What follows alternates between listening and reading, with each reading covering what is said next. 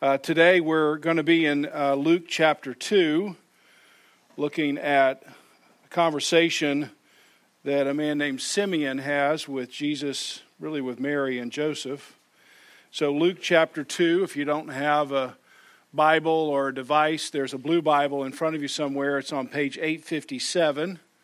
So Luke chapter 2, and then once you find that, turn back to nearly the very beginning of the Bible, Exodus chapter 13. So Luke chapter 2, Exodus chapter 13, and we'll begin there in verse 11. Let's stand together as we read God's Word. We're going to begin with Exodus 11. When the Lord brings you into the land of the Canaanites, or the promised land, as he swore to you and your fathers, and shall give it to you, and you shall be set apart to the Lord, all that the first opens the womb. All the firstborn of your animals that are males shall be the Lord's. Every firstborn of a donkey you shall redeem with a lamb, or if you will not redeem it, you shall break its neck. Every firstborn of a man among your sons shall be redeemed. And when in time to come your sons ask you, what does this mean? You shall say to him, by a strong hand the Lord brought us up out of Egypt, from the house of slavery. For when Pharaoh stubbornly refused to let us go, the Lord killed all the firstborn in the land of Egypt, both the firstborn of men and the firstborn of animals. Now let's turn to Luke chapter 2. We'll begin with verse 21. At the end of the eight days, when he was circumcised, he was called Jesus, the name given by the angel before he was conceived in the womb. And when the time came for their purification according to the law of Moses, they brought him, or Jesus, up to Jerusalem to present Jesus to the Lord. As it is written in the law of the Lord, every male who first opens the womb shall be called holy to the Lord, and to offer a sacrifice according to what is said in the law of the Lord, a pair of turtle doves or 2 young pigeons. Now there was a man in Jerusalem whose name was Simeon, and this man was righteous and devout, waiting for the consolation or the comfort of Israel. And the Holy Spirit was upon him, and it had been revealed to him by the Holy Spirit that he would not see death before he had seen the Lord's Christ. And he came in the Spirit into the temple, and when the parents brought in the child Jesus to do for him according to the custom of the law, Simeon took him up in his arms and blessed God and said, Lord, now you are letting your servant depart in peace according to your word. For my eyes have seen your salvation that you have prepared in the presence of all people, a light for revelation to the Gentiles and for glory to your people Israel. And his father and his mother marveled at what was said about Jesus. And Simeon blessed them and said to Mary, his mother, behold, this child is appointed for the fall and rise of many in Israel. You may be seated, and let's take a moment to reflect on God's word. This morning I want to talk to you about intersections. Intersections where 2 roads come together, maybe where 2 people meet. Intersections are interesting places because they represent opportunities. They represent opportunity sometimes to change in a direction. You're going in a certain direction and someone intersects your life, and then you go in a different direction. There are lots of interesting and famous intersections that you and I could think of. You might think of the intersection of 42nd Avenue and Broadway. Probably one of the most famous intersections in America. We call it something. Times Square. It's Times Square. It's this intersection, and it seems like an intersection where lots of roads meet, lots of things are happening. People change directions. It's also, this famous intersection hosts another famous intersection. An intersection that many of us here, probably not me, but many of you here are going to stay up till midnight in 9 days. And you're going to watch a ball drop in this famous intersection. And this famous intersection is hosting the intersection of 2 years. 2019 is fading off the scene, and 2020 is being birthed. And at this moment or around this time, many of us will reflect back on what happened in 2019. And then we'll turn our face towards 2020 and probably make some hopes, some promises, some thoughts about, I hope 2020 brings some change of direction for me in some way. There are intersections of this kind of happening. There's also intersections between people. I think everyone here has been involved in or been affected by a famous intersection between two teenage boys in 1971.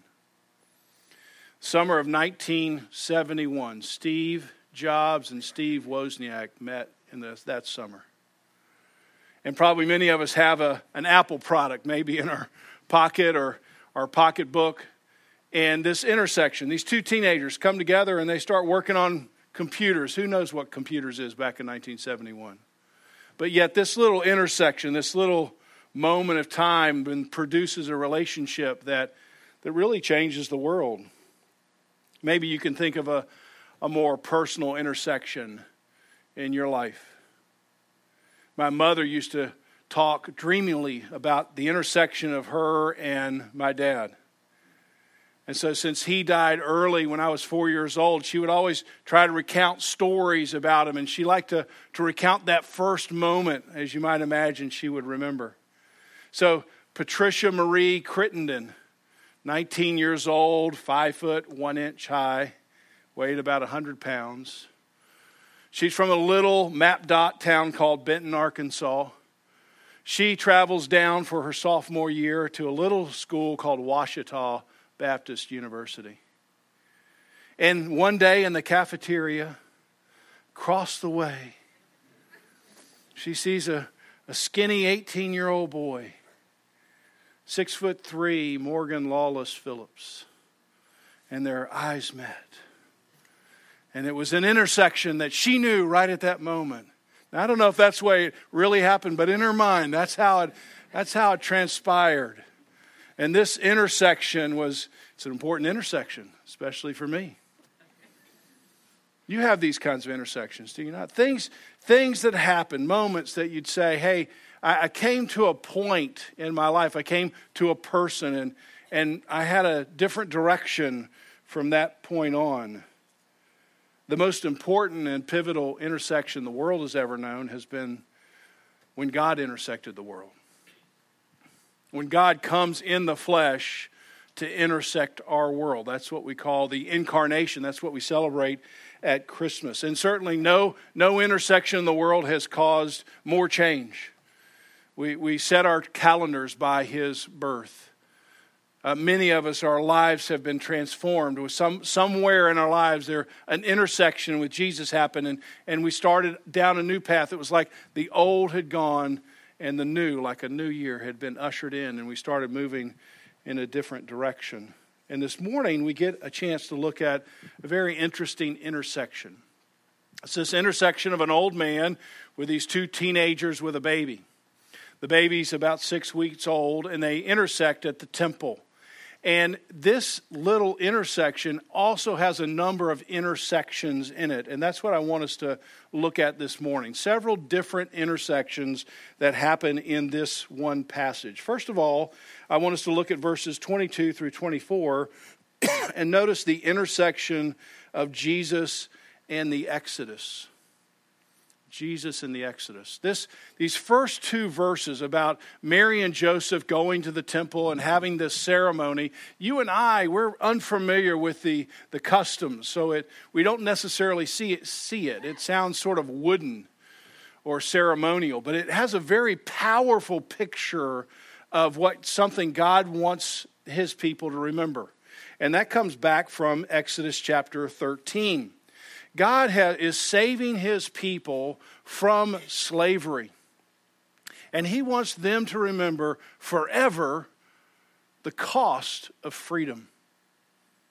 Now, of course, these people in Exodus 13, they're never going to forget. They're the ones that walked across the Red Sea. But God knows over time, as the event goes by, it gets a little foggy. And he says, I want you to never forget the cost of your freedom.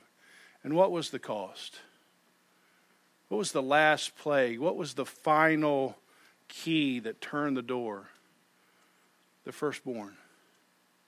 And so in a way to remember it, he says every male animal that's a firstborn male animal is consecrated or given over to the Lord. The same thing with a son. The first son that opens up a womb, you're going to consecrate, you're going to give this child over to the Lord. It's a ceremony. And it happens at a particular time. And so Mary and Joseph are making their way from Bethlehem up to Jerusalem. And they're going to go through this ceremony. And this beautiful picture, imagine Mary and Joseph handing over the firstborn as a way to remember, this is how you get free from slavery. Can you imagine just the beauty of that moment? The firstborn is how you are set free. Now, the priest didn't actually use the firstborn. It was more of a ceremony. And what you did to get your child back is you would pay a price. You would give a lamb. A lamb would redeem the child back. And again, you see the picture?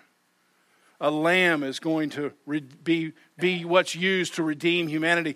Can you imagine Mary at the cross, remembering when she redeemed the Redeemer? What a powerful moment. I'm redeeming the Lamb who's going to give himself for the whole world. And so Jesus is this new Moses, and he's leading a new Exodus. And he's the Lamb that's going to be slain. And if you get underneath his care, underneath his protection, then death passes over you and you are set free, not from slavery like in Egypt, but from the slavery of sin. He has paid everything. It's Jack said so beautifully, just mimicking the words of Isaiah. The war's over. The war with God is over. You don't have to pay anything. He has paid it all. And Simeon is here watching this intersection of the Old Testament and the New Testament come together in the person of Christ. It's a beautiful intersection. The second intersection we have is Jesus with Simeon. These two teenagers, they're bringing their 6-week-old into the temple. Somewhere else on another road is an old man. We're not sure how old he is. Church history says he was 113 years old. He's making his way to the temple. What do we know about Simeon? 3 things that we can point out just from the text, verse 25. He was righteous. That doesn't mean he was perfect. It just means he followed after the Lord. So if he sinned, there was a sacrifice that he made in lieu of that sin. Here's what one commentator said. He steadily regulated all his conduct according to the commands of God. He steadily regulated his conduct according to the plumb line of God's word. That'd be a great resolution, wouldn't it?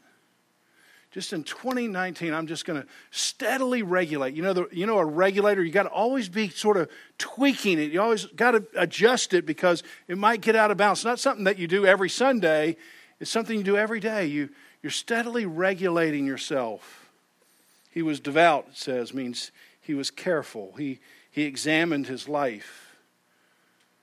His beliefs always matched his behavior. He wasn't the kind of guy you would see on Sunday and he'd act all pious, and then on Tuesday you'd say, well, what happened to that whole Christianity thing? No, whenever you met Simon or Simeon, you thought, man, he's the real deal. He's the same every time. Why? Because he was careful. He was devout. He must have been a refreshing man to be around. Third, and maybe most importantly, he was patient. He waited.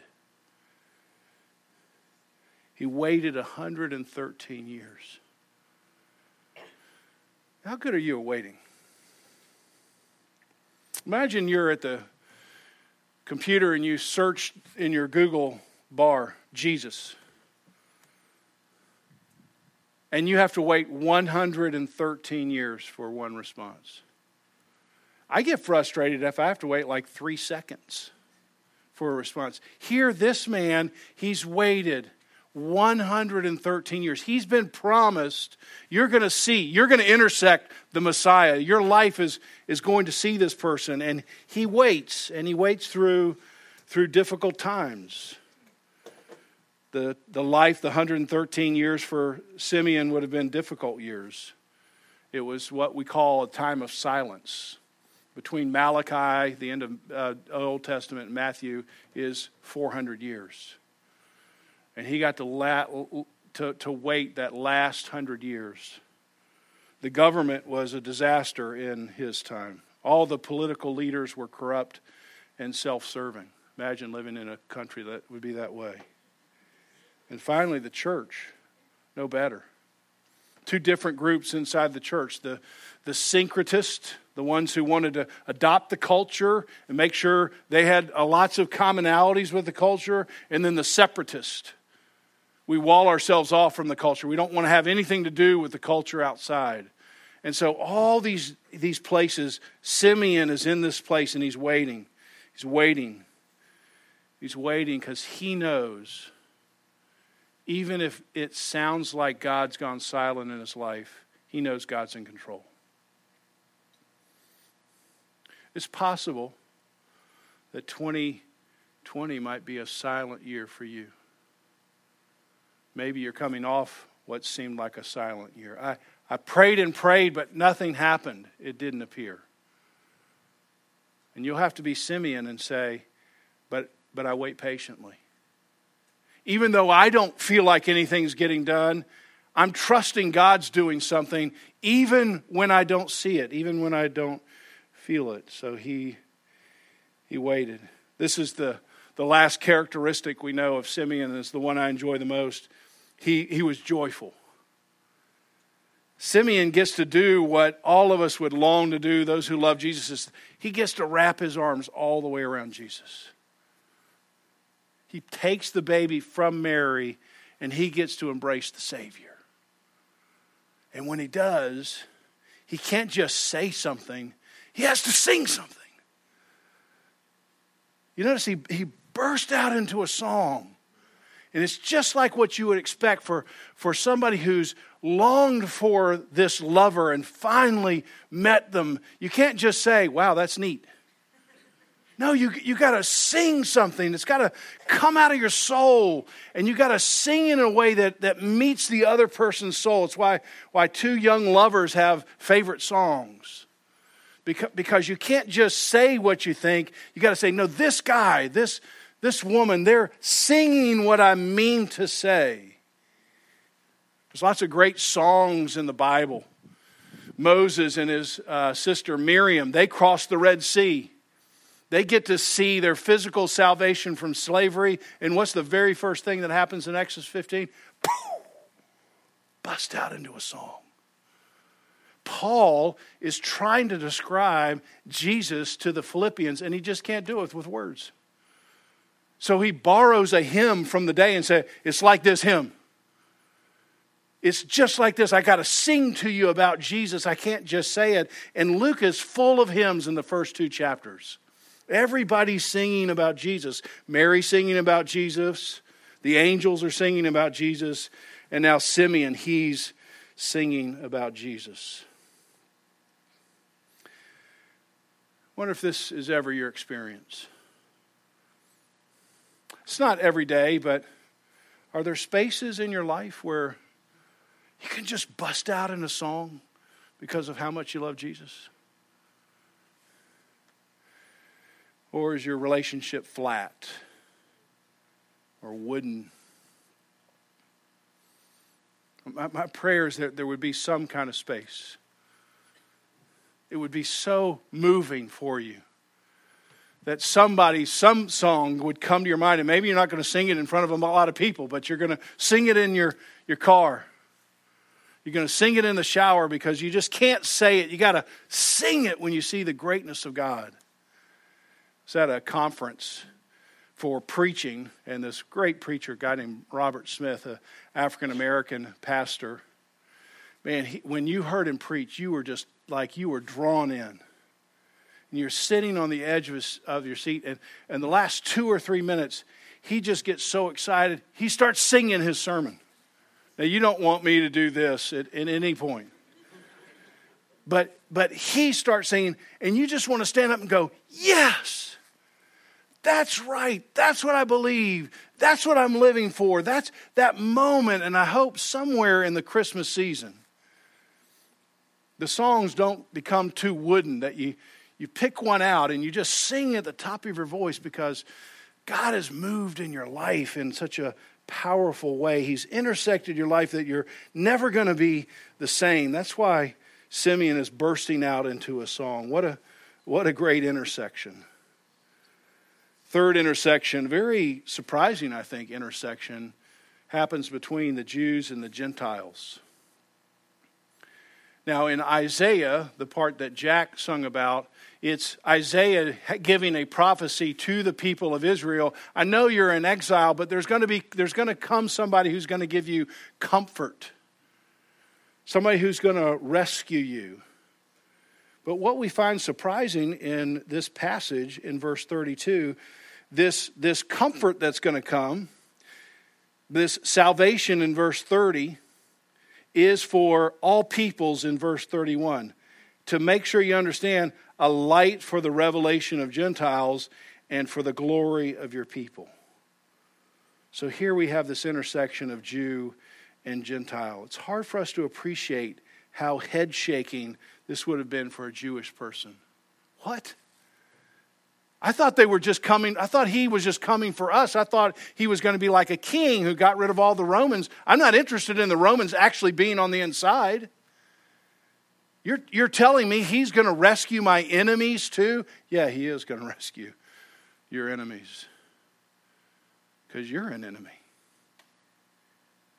God only rescues enemies. And he's going to rescue all kinds of people in the world. And the Apostle Paul tries to pick up on this because it's so hard for these people to understand it. He says, this is a mystery that's been revealed. Gentiles are fellow heirs, members of the same bodies, partakers of the same promise. They're just like us. Jew and Gentile are now together. And it's meant to be a glorious intersection. And you're meant to see it a little bit here on earth so it prepares you for a much greater intersection. That intersection is going to happen in Revelation chapter 7 when when John says, before me was a multitude so great no one could count. And who made up that multitude? People from every tribe and tongue and nation. They're all standing before the throne and in front of the Lamb, and they're singing in a loud voice. And all these kinds of people are singing one song to one Savior, and that's glorious. And if you ever get a chance to do it here on earth, you think, yes, that's like what it's going to be like in heaven, and God's preparing us for it just in small right now for that great day. Imagine a chorus from a number you couldn't count, all singing the same thing. Think about the power of that moment. One of my fondest memories for 2019 will be when I went to India in January. And so these pastors have a conference, and I come, and I'm the speaker.